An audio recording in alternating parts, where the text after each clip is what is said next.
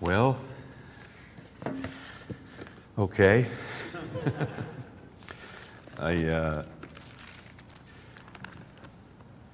He was announcing a prophetic ministry coming to town. Ooh, that's good stuff. So I feel more pathetic than prophetic most of the time myself. I don't know. Does this sound okay? Okay, because to me it sounds like I'm humming. But if you don't hear that, then we're good.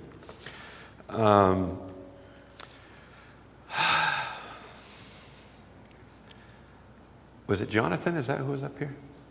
Yeah. Jonathan was talking about the hope that we have in Christ, and about heaven and seeing Jesus, really seeing Jesus, whatever that's like, and all those things, which are good. We don't ever want to diminish that, because the Bible says we're saved by hope. Who hopes what he already has? See? So that's a key element. Hope bridges the gap between faith and unbelief. Sometimes we get all hung up on faith because it's fun, on daring. But without hope, you'll never have any faith. Hope, Christ is our hope, and we need to remember that. But the scripture says also that even a live dog is better off than a dead lion, because the living have hope. The living have hope. How many are living tonight?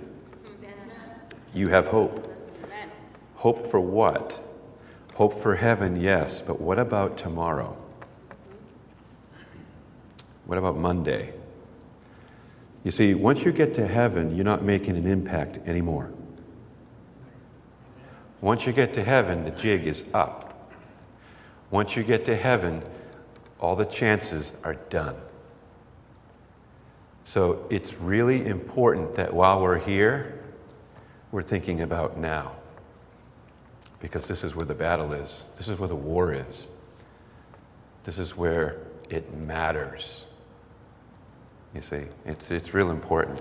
So I just wanted to make you angry right away. Okay, I was here a little while ago, and I think I talked about authenticity and relevance and some things like that.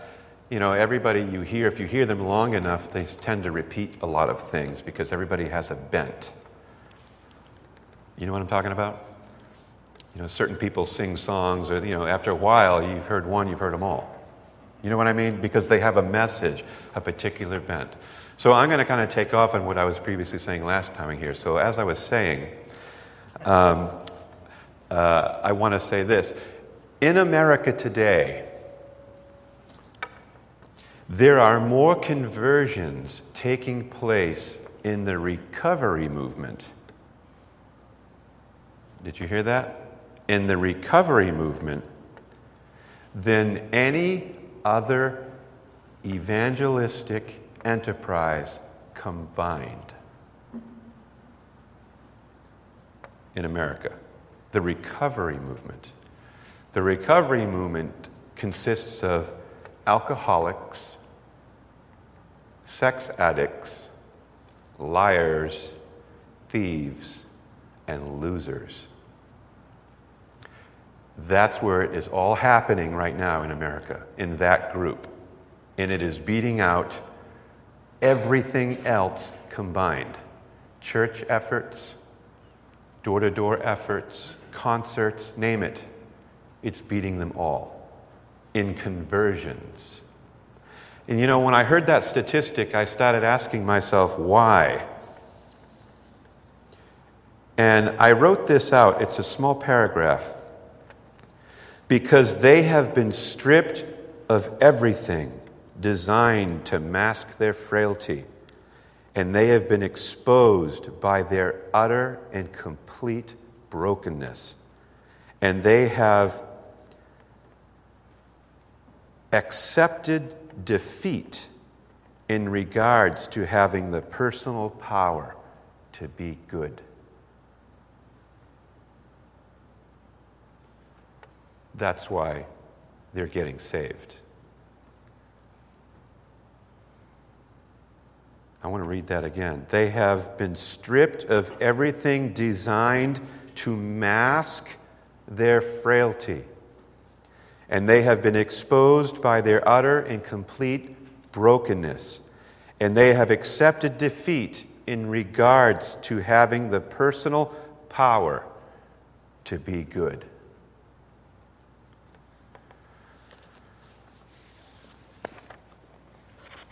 Simply put, these people have been forced into a position of excruciating vulnerability. If you're not vulnerable, then you're faking.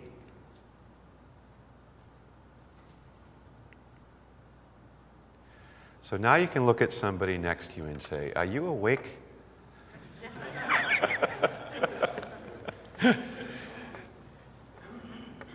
Jesus is calling all of us to a place of vulnerability. Now,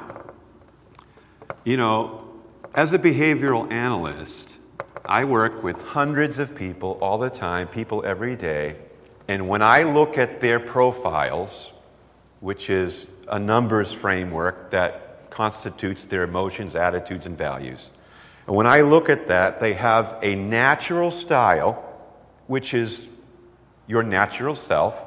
Nobody particularly knows where that style's taking place. Some say, this is me at home, this is me at work, but nobody really knows where that is. But there is a natural you, and then there is the adapted you. We all have that. It's the mask. It's the you that you believe others want to see. And that is the face that you put on. Okay? Nobody escapes this. Nobody escapes this. It's a part of life, so it's not condemnation. It's a part of life. We adapt to survive. Okay? We're survivors. I want you to look at Isaiah chapter 6, if you would, for 1 second. Isaiah 6.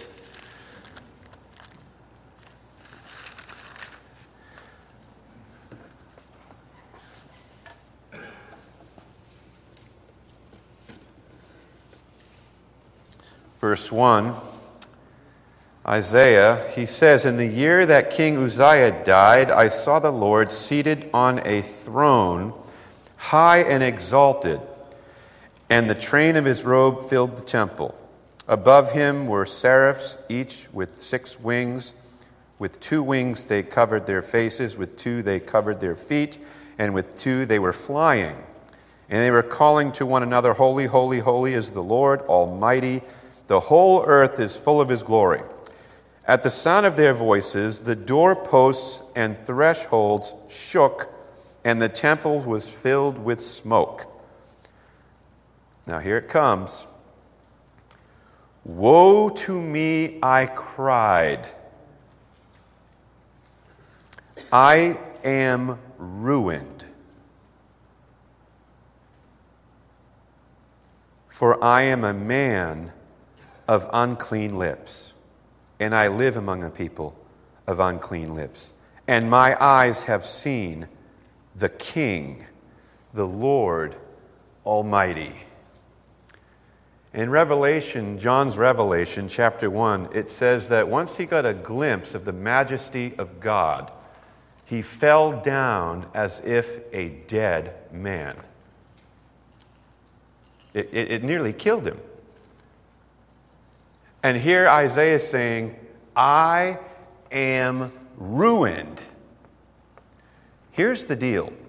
When you really get a glimpse of Jesus, and I don't mean some like misty, foggy apparition floating across the stage and everybody going, "Hallelujah." That's not what I'm talking about.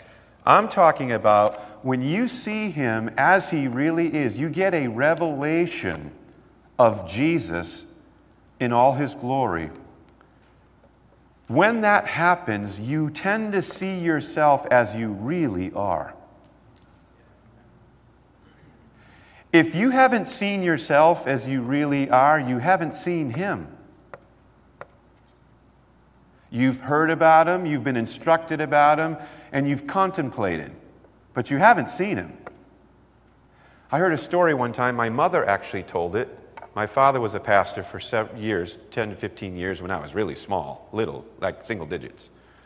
And there was a lady that was telling my mom that she was vacuuming and Jesus showed up and she just kind of vacuumed around him as they were having this chat. I must have been 9. And I remember thinking, that lady's full of baloney.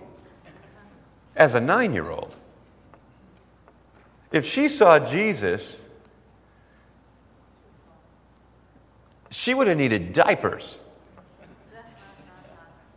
If she really saw him that we just read about here, that would have been a problem. It would have been, Jesus, come on, you're standing on my dust. No. You see, when you see him as he is, you see you as you are.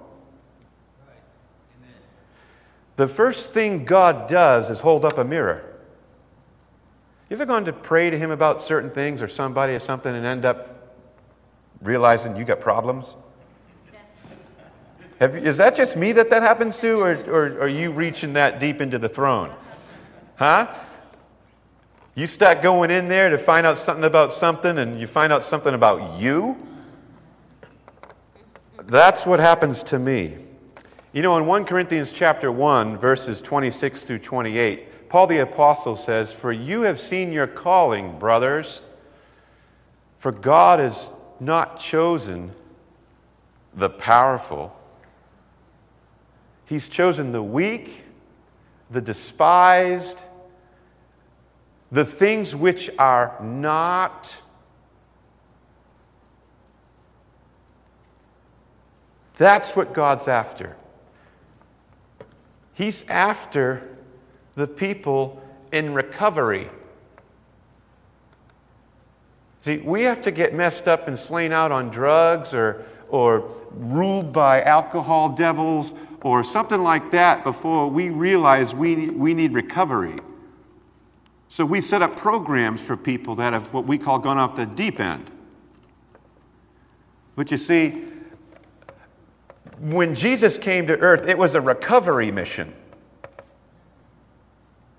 And he was recovering you and me.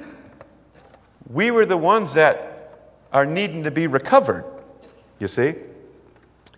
And so it's important to understand this. You see, this group wasn't who's who in Jerusalem. It's will you in Jerusalem. Will you what? Will you realize that you are but dirt? You know, there's enough lime in you to whitewash one chicken coop. And there's some carbon in there, there's some oxygen, there's some water, there's zinc, there's lead. That's you, that's what you're made of. Earth. Adam, Adama, red earth. You're earth. Earthen vessels. We're earth. So these are the things Jesus are after. I got a quote here. "The revolutionary thinking that God loves me as I am and not as I should be requires radical rethinking and profound emotional readjustment."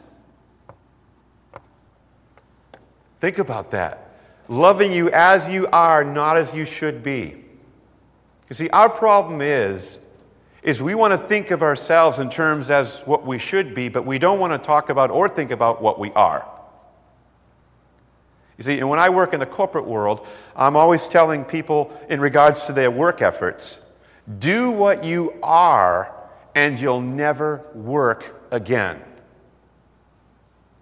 Because when you're doing your passion, which is less than 20% of the populace in America who are doing their passion, 82% of people in America are waiting on their dream job. 82% of Americans working are waiting for their dream job. And I asked them, you think it's just going to like pull up in your driveway? How does that work? You're waiting for it. No, you got to go get it. Like everything else in life. Anyway, that's a whole other thing. Small wonder that the late spiritual giant Basil Hume of London, England, claimed that Christians find it easier to believe that God exists than to believe that God actually loves them.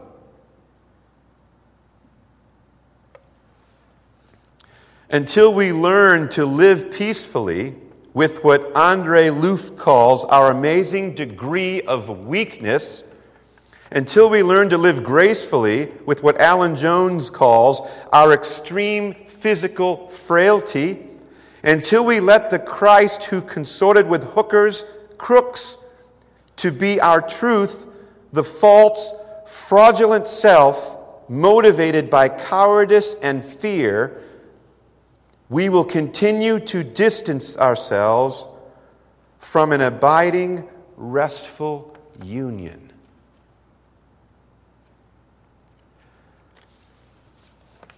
I'm here tonight again to talk about authenticity, the real things, real gut level things about us. The fact that we are valuable, God sees us as valuable, and God wants us in this world to be about His business. And I understand, I'm in business, I work every day, I understand that as we are working and living, being mindful of what God's wanting me to do today, ends up in the blender with everything else. So I understand that. That's normal, okay? That's absolutely normal. So I want to talk to you about some value things.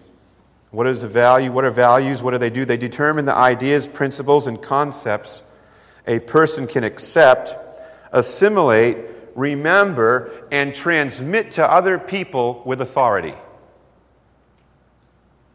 That's what values are. Values determine the ideas, principles, and concepts a person can accept, assimilate, and remember, and transmit them to other people with authority. The key word is authority. Okay? That's the key word. The only way to transmit a value with authority is to live it. Remember when they talked with Jesus, they would go to Jesus, and these people were like authority people. They'd go to Jesus with a mandate of some kind, or would be sent to Jesus with a task of some kind, and then they'd come back not having fulfilled it. And the officers and the leaders would say, well, what happened? And they just look at him and said, nobody I've ever seen before had the authority this guy's got. Have you ever heard that? I've never seen anybody speak with authority. And one person said it this way, for he speaks with authority, not as the scribes and the Pharisees speak. Ouch! Well, what was going on? What was this authority thing? The authority that Jesus had transcended everything. Jesus, your boys are eating corn on the Sabbath. And Jesus is like, you forgot one thing. I am the Sabbath, son. We're talking ultimate imperial authority. Jesus had it. And then he says, behold, I give you this same authority. But a lot of us don't use it because we're not living right. So we don't have any. We have no authority. The only way to maintain the authority of Christ in your life is to live right. David, King David, was an authority on the concepts of war. Right? Because he lived it. He was a man of blood and war, the Bible says. He lived it. Remember when he was trying to get a wife? So the wife's dad said, "Hey, son, you want to marry my wife? Do me a favor. Go get 100 foreskins off of some living guys and bring them to me, and you can marry her." Anybody read that story? People just don't give those to you. All right? We're in the Bible tonight. He thought for sure David was going to die. Until he wakes up one morning, there's 100 foreskins on his porch. Where's my wife? Now, if somebody's going to talk to me about war, I want it to be him. He has authority when it comes to war. He has authority when it comes to killing masses of people. Just like the mighty men. Hand frozen to the sword, out in a field, out in the open, having slain 800 men alone, and they can't even pry his fingers off the handle. Why? Simply, he refused to be enslaved by the enemy. He refused to be enslaved by the enemy. We're so easily enslaved by things. A stupid television can enslave you. And here's a guy, 800 men with swords, spears, and shields, and some pretty strong clothing. 800 of them, and he kills them all. Because he says, nobody's going to tell me what to do. You got to let that sink into your cranium. That kind of, what gives somebody that kind of determination? Of value. He valued something. A value. Remember David when he was a little kid? He was a teenager. And he's gone up to the front lines while the Philistines are all encamped out there, and there's Goliath out there in the field yelling a bunch of junk. And all of Israel's just standing there like, you know, this is what we do every day. This is life. The enemy taunts us, we listen, and we just wish he'd go away. And then David's up there bringing some bread and cheese. And all of a sudden, Goliath opens his big, fat, uncircumcised mouth again. And David goes, what did he just say? And one of his brothers goes, "You're just here to show off." Why did his brother say that? Because this has happened before. He knew that David had more fight in his finger than the entire Israeli army. And he was about to show them his quality, and they were scared before it even began. And they tried to shut him down. Making fun of him and going on and on, going, "Oh God, I hope he doesn't go out there and kill Goliath. We're all going to look like fools." And they did. What happened? Goliath hit a value. He valued God. Goliath didn't, and neither did anybody else there. But David did. What do you value? And what are you doing to stand up for that value?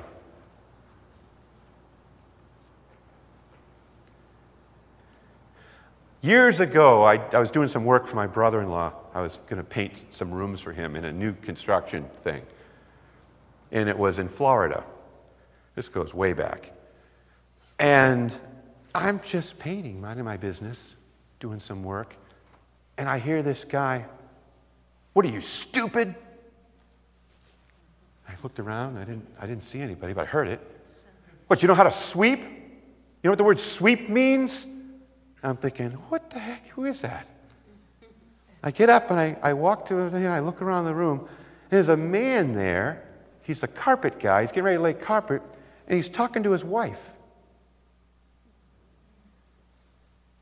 And I've got the radio going out here, and I've got a Christian station on. So he sees me come in there and look at him like this. And he goes, "Hey, brother." That's what he said to me. "Hey, brother. When are you going to be done with this in here so I can get the rug in there? Hopefully if it doesn't rain 40 days and 40 nights, it'll be tomorrow." I said, "Did you just call me brother?" And he said, "Yeah." I said, "That was your first mistake. Don't you ever call me brother. You're not my brother." He says, "What are you talking about? Is that your wife?" "Yeah." "Why are you acting like it's the family pet?" He just stared at me. And he had about a 14-year-old boy standing over there in a corner, scared to death of his dad. You could see it. He was ashen all over his face. He hears Christian music. He sees a Christian t-shirt. The mask went up. "Hey, brother." And I yanked the mask off. "You ain't my brother. Anybody who talks to his wife like that is not a brother. In case nobody's told you, I'm telling you right now, you're not a brother." And he just stared at me. And I said, "I'll be done when I'm done." And I went in and finished. He struck a value. That's not how you speak to women. It's not how you speak to women yesterday. It ain't how you speak to them today. And it won't be how you speak to them tomorrow. And if I'm in the room and I hear it, I'm going to say something. Because I value it. You see, what are you valuing? And what is happening with those values? What is it doing to you? How is it helping you? Philippians 2:12, it talks about us working out our salvation. It's kind of weird how it says this, but it says with fear and trembling. You know, you read that, you're thinking, "Oh my God." Like this, right? Fear and trembling. Like, "Oh, hope I don't do this wrong." That's not what it means. Our salvation is worked out through a process of authentic faith. Through the fear of the Lord. What is that? "Don't hit me, don't hit me." No. The fear of the Lord is the wholesome dread of displeasing your heavenly Father. That's a real good description of the fear of the Lord. Remember Hebrews 11 where it's talked about Noah? It says Noah, he built an ark through fear. Through fear, he built an ark for the saving of his house. Remember that? It was through fear. What? Through the wholesome dread of displeasing his heavenly Father, he obeyed. You know, parents that punish their kids, they use fear as a motivator. Parents that discipline their children don't. Because punishment and discipline are two different things. So, what happens was God disciplines those he loves. Hebrews 12 talks about that. He disciplines. You see? God doesn't use fear as a motivator. Because God is not fear, God is love. Now, we get scared because we're stupid. We get scared because we know what we did. You ever put your hand in the cookie jar and then Dad walked in or something like that and you know you weren't supposed to do that? What are you struck with, joy or fear? It's like you've been driving down the road, you're having a good time, and you look up and in your mirror you thought you saw a light and you're like short of breath, like and you're looking at the speedometer like, "Oh my gosh, I'm ruined. I'm undone." You see yourself for who you are, a speed demon. It's great. And then fear and trembling, that word trembling, Wyeth translation is actually a real good translation of the New Testament. The Wyeth translation says, learning earnestly. That doesn't sound like trembling to me. Okay? Through the fear of the Lord and learning earnestly. Learning the ways of God earnestly, like working at it. So this is a job. Working out your salvation is a job. What does that mean? It means it's work. Working out, work. You have to work at it. You have to work at working out what God has worked in. You have to work at it. When somebody does you wrong, do you just like, oh, don't worry about it, pay no mind, I just love you? Does that just flow like that? No, you got to like, all right, hold on a second. Come on, Jesus, come on. I want to kill this person. Huh? And you got to work that salvation out, what God has worked in. You work it out. And you will work it out to the degree that you value it, or the degree that you work it. That's how it works. And it's wonderful. So we have to begin with ourselves. Okay? When does it stop? When do we stop here? 7:30? Okay. All right. So we got to begin with self. Proverbs 28:13 says this. He who conceals his sins will not prosper. In case that's too Greek for you, it's called hides. Hides. He who hides his sins shall not prosper. But he who confesses and forsakes them will find mercy.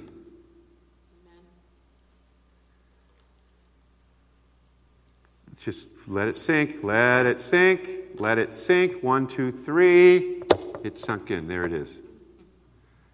He who conceals or hides his sins will not prosper, but whoever confesses and forsakes finds mercy. You know, I've realized something, and I began realizing it with me. Okay, I began realizing it with me. And that is, some sins you're so used to doing, you don't repent anymore.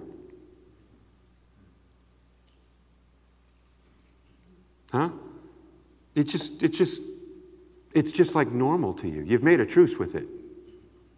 It's just normal. It's like, yeah, I just do this. You just don't. Let alone forsaken, we don't even confess it.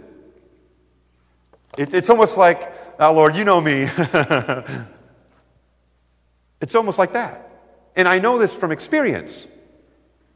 Experience living on this planet myself, engaging with fish and sticks and everything else. I've realized that I've done this.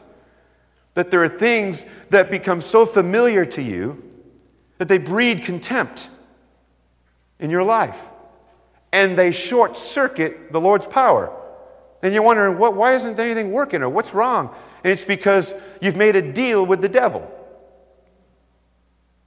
Remember that guy that went to go to war with the king? He's got 10,000 guys, but he's got 20,000 guys, so he goes, I might get killed. I know what I'll do. I'll send a delegation ahead, and then maybe they'll make some terms for peace. Like, hey, we'll give you all our bread and sheep, and then you won't kill us. Do you remember that parable? He compromises and makes a deal. Because the fight is too hard. It's too difficult. I don't know if I'll win. So I'll just make a deal. I'll compromise out. I don't know about you. I've had some sins in my life that took like 16 years to fight and kill dead. Like 16 years. Some take 16 days. Some take 16 minutes. Some take 16 weeks. Some take 16 months. Some take 16 years. Why? Because the ones that take 16 years are the ones I still love. Huh? Those are your favorites. You don't let those go easily. You try to hold on to them as long as you can. Huh? I know I do. Am I the only abnormal person in here? What's up? You see, we got to be real. We got to be real. The reason why we are losing this battle is because you're only as free as your secrets.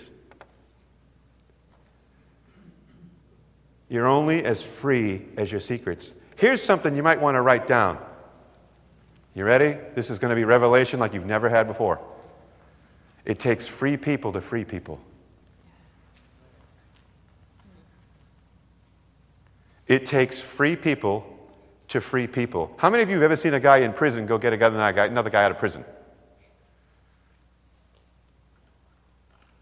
You know what our problem is? We're in prison over here, and we're trying to let somebody out of prison over there. Not only can't you free people, there's other things you can't do. What did David pray and cry to God? He said, Lord, free me from my prison so that I can praise your name. Amen. Listen, when you're in prison and you're singing these worship songs, you're going through the motions without the emotions. In case you didn't know, that's what's happening. It's kind of fraudulent. And you see, the Lord is here going, come on, come on, come on, come on, come on, let it go, wake up, look in the mirror, come on, let's get this thing going, we got a war to fight. And sometimes we're in prison. We're imprisoned, not only by our issue, or issue with an S in parentheses at the end of it. We're in prison to the fact that it's nearly impossible for us to be vulnerable. It's almost gotten impossible for people to be vulnerable. Dr. Brené Brown, she's not a believer, but she is a doctor. And she did a 10-year study, a 10-year research project on shame in America. Shame. On shame, disconnectedness, and vulnerability. And this is what she found. Number one, everybody has shame on some level. Everybody. We just do. Number two, shame keeps us from fully connecting with other people. Because we are afraid that if they find out who I really am, they won't want to connect with me. And so we stay disconnected. And our disconnection holds us hostage in our shame. And I saw in the Bible years ago, but even more recently, a couple verses that said something about shame. And it had something to do with Jesus. And it said, anyone who trusts in him will never be put to shame. What?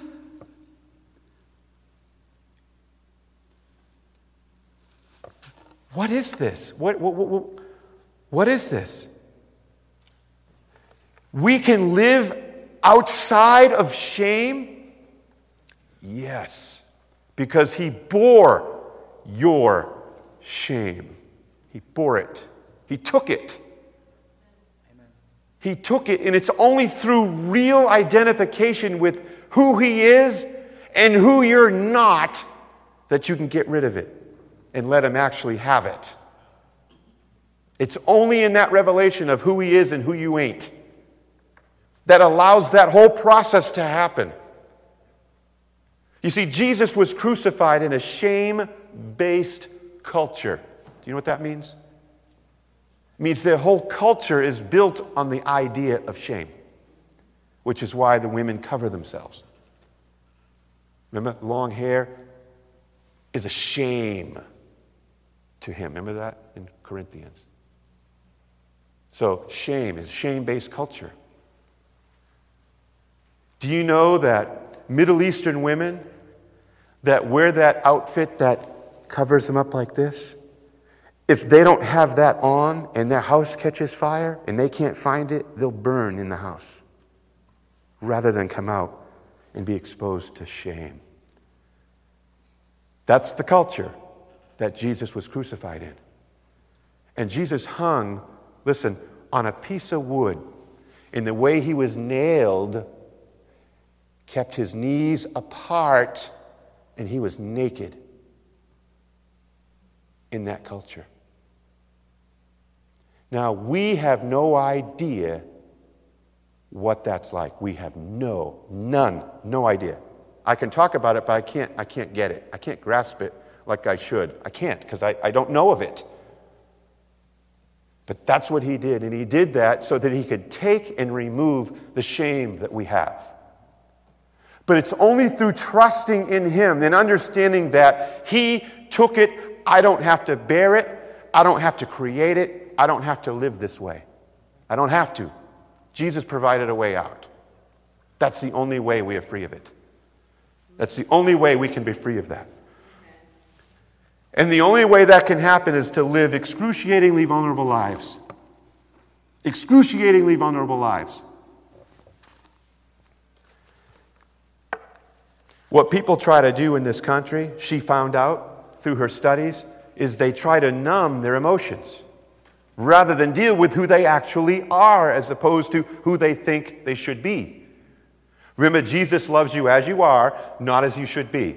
Now, I'm saying it, you're hearing it, but we ain't getting it. Because if we got it, it would look different. Huh? Wouldn't it? And we're trying to get it, and I think we're getting closer, but we're wrestling. There's a tension there because that doesn't feel right. But he loves you as you are, not as you should be. I know a man, I heard him speak. He used to be a university professor in the 70s. There was a boy in one of his classes that had severe acne, very greasy hair, and he dressed frumpy. And he was in conversation with this boy because he was struggling in school. He never had a girlfriend and he wanted one. He had a lot of problems. And as he was talking to this boy, the boy told him his routine was every morning to get up, look in the mirror, and spit at it.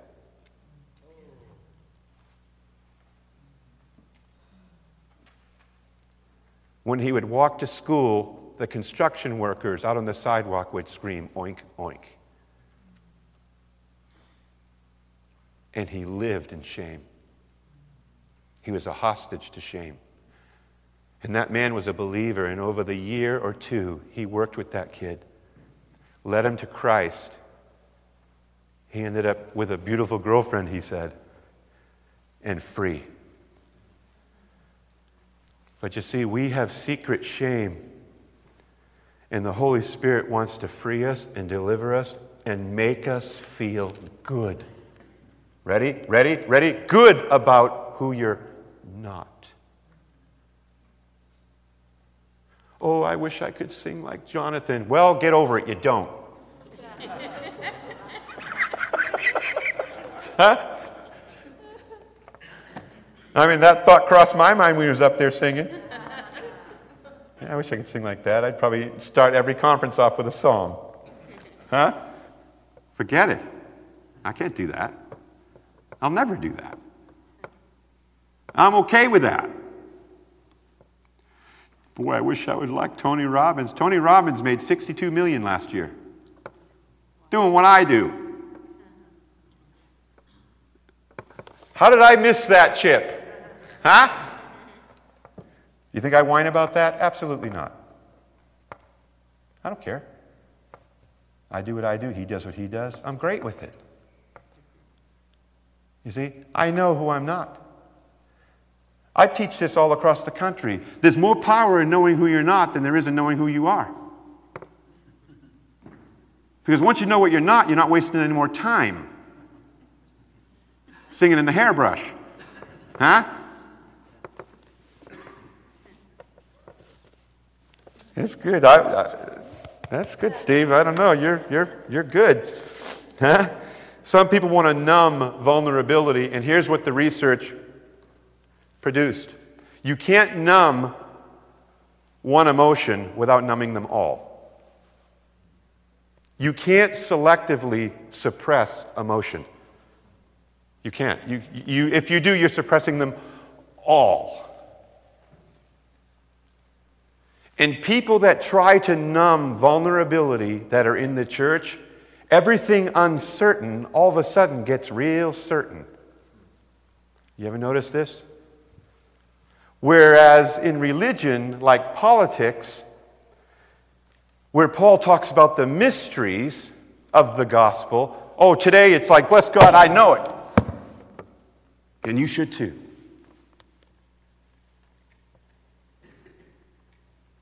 Paul said we're saved by hope. We're saved by hope. Bless God, I know. All right, let's rephrase this. Do you hope I have shoes on, or do you know I have shoes on? Huh? How many in here have been to heaven? You don't know. You hope. Jesus Christ, who is our, well, bless God, I know it. Huh? We make everything uncertain certain because we're afraid.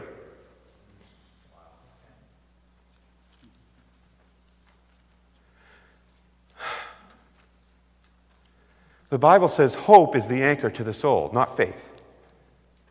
Hope is the anchor to the soul. Hope holds.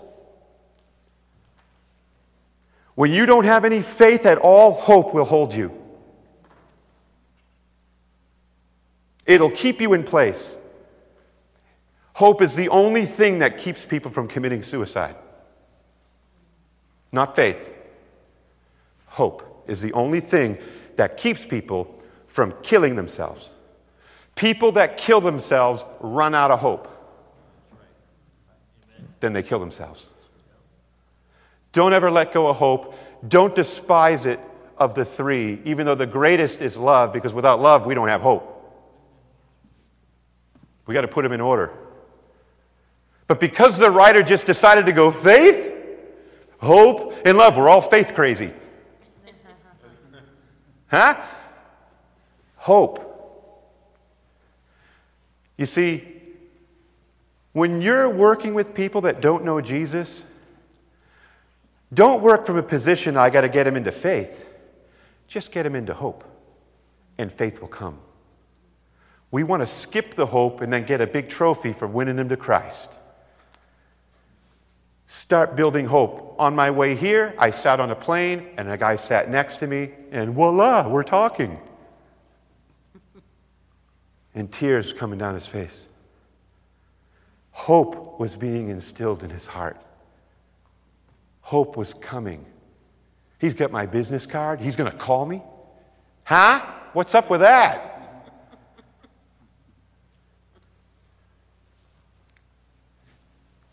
Jesus loves him.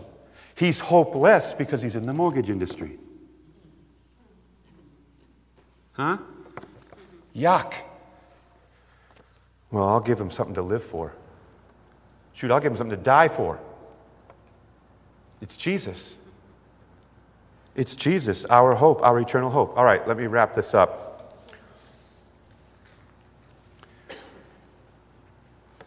We make everything certain, uncertain. And here's the other thing we do.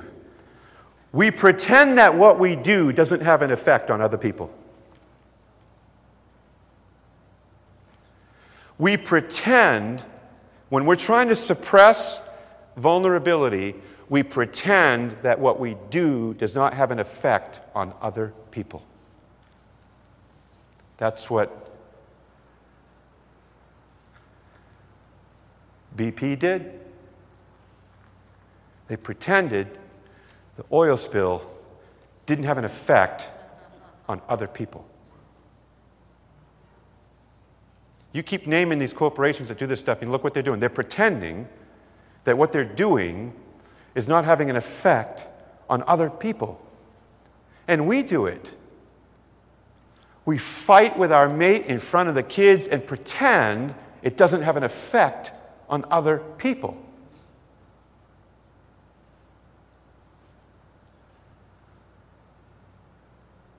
Do you know how many people cheat on tests in college?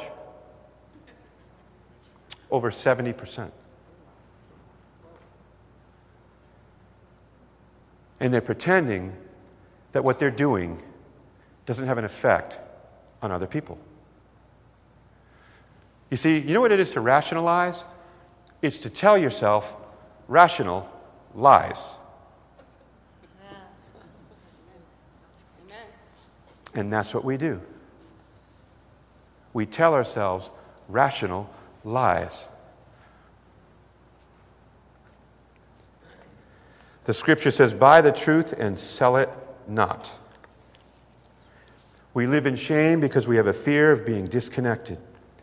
Jeremiah 2:13 says, all right, guys, I've got two problems with you people.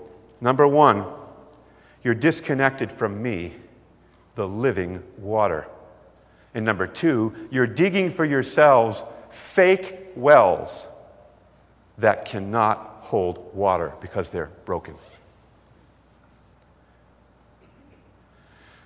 Here's what God wants from us. He wants us to get up in the morning, look in the mirror, and believe what we see.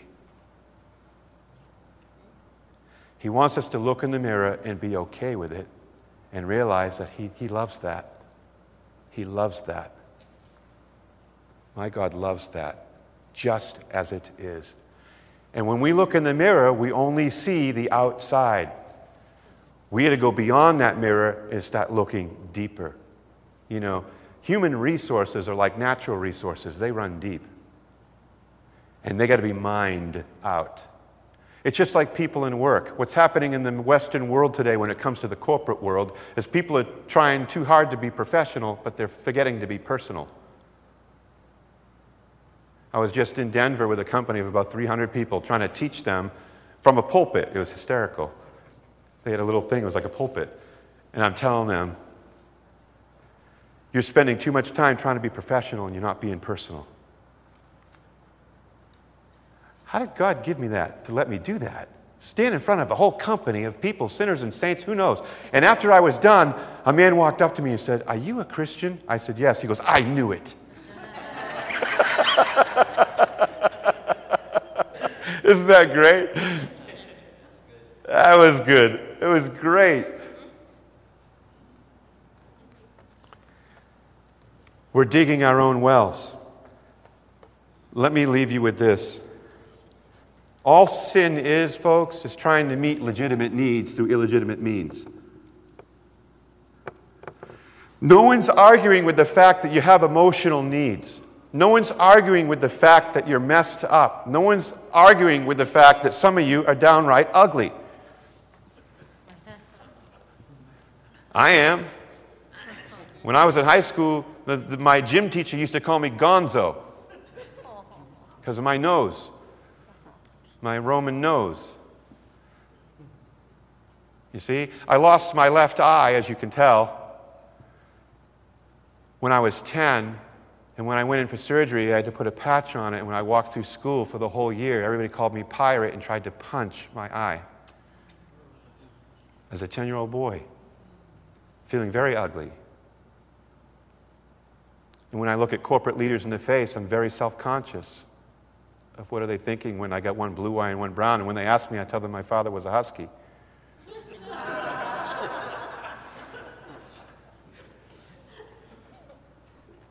We all have our things we're dealing with. We all have our stuff. We all wish we looked better, sang better, did better, smelled better, who knows, whatever. We all wish that. And it doesn't mean we don't take baths, brush our teeth, and try to dress nice. I'm not saying that. I'm just saying that we've got to come to grips with who we are. We've got to really come to grips with who we're not. And we've got to sit down and realize that God loves me more than anything in the whole world, just like this. And I've got to get over this if I'm going to get out doing the business of the Father, or I'm sunk. And that's what God wants us to do. He wants us to go out there and love this world. But you can't do it until you're healthy. You got to love you first. And if you can love you, then you can properly love your husband and you can properly love your wife. If you don't love you, you can't. You're trying, but you can't do it. You can't do it. Divorce in the church is the same as in the world. There's no difference. I'll give you another shocker. So is incest. It's the same in the church as it is in the world statistically. Same. Nothing changes. Church, world. Never changes. Nothing changes. Did you hear that? It doesn't change.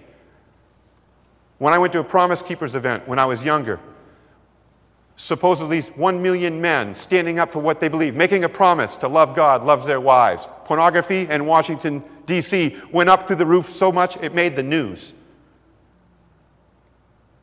Because Christian men were in the city.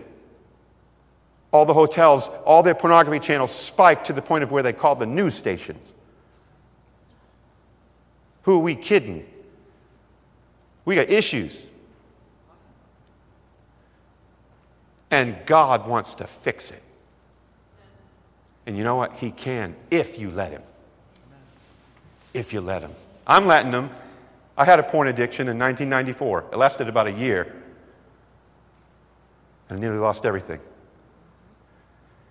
And God delivered me. Amen.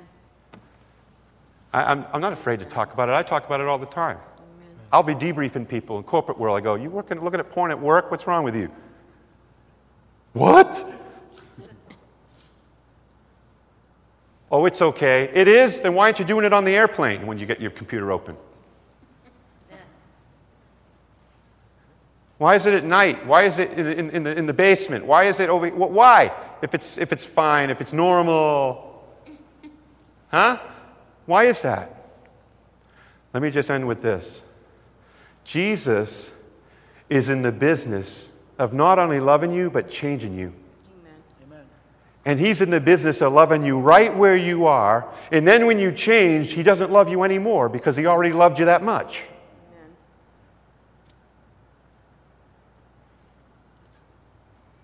That's the kind of God we serve. And if we are going to make a major difference and a major impact in this world, we've got to wake up and get real.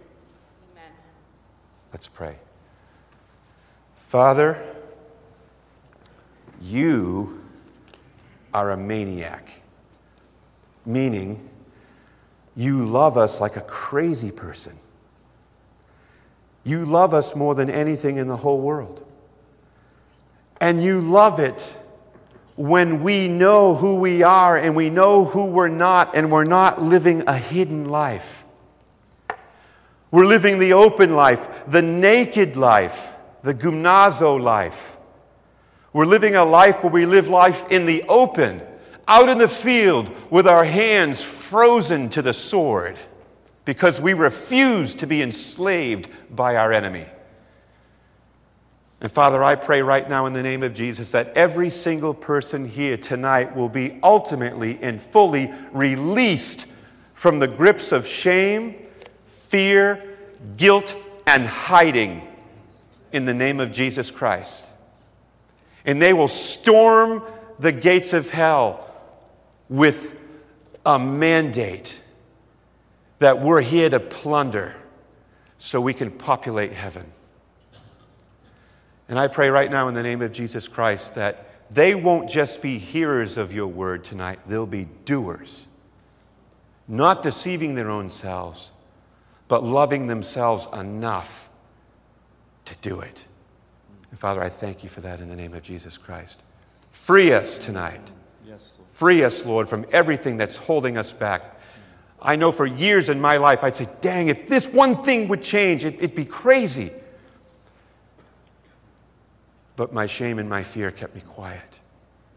And Father, I just pray right now that those of us that have stuff or things that we're nursing in a back room, I pray in the name of Jesus Christ that we'll quit it.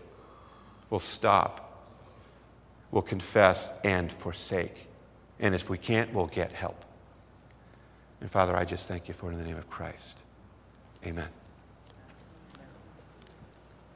Amen. Wow. Yeah. Just it's just like you had a big meal or something, and you can get kick in the pants. You need to let it digest. But I was just, as he was just at the end there, I was just thinking, I was going back in my mind to how we started the service singing your love, about his love. Your love never gives up. It never fails. It never runs out. That love can set us free.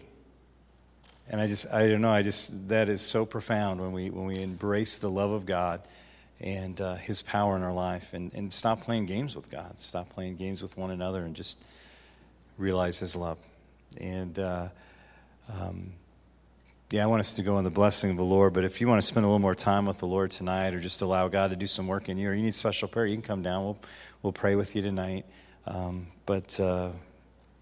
God's word has been out there. And if you need to meditate on this a little bit more, if you want a little leftovers, go on the website, listen to it again, and get it inside of you. But we just want to receive an offering before we go. Steve's here over the next couple of days working with our leadership team, and so we want to be a blessing to him. And so I'm just going to ask the ushers to get ready, and if they can, just sow a seed into Steve's life, his ministry. I know he spoke to you tonight. And he's going to do that tomorrow. And God's using him on airplanes and in boardrooms and everywhere. And so it's good ground. But, as the men come, let's just pray. And let's just pray for Steve and just God's work in his heart and in his life. God, we just thank you for tonight.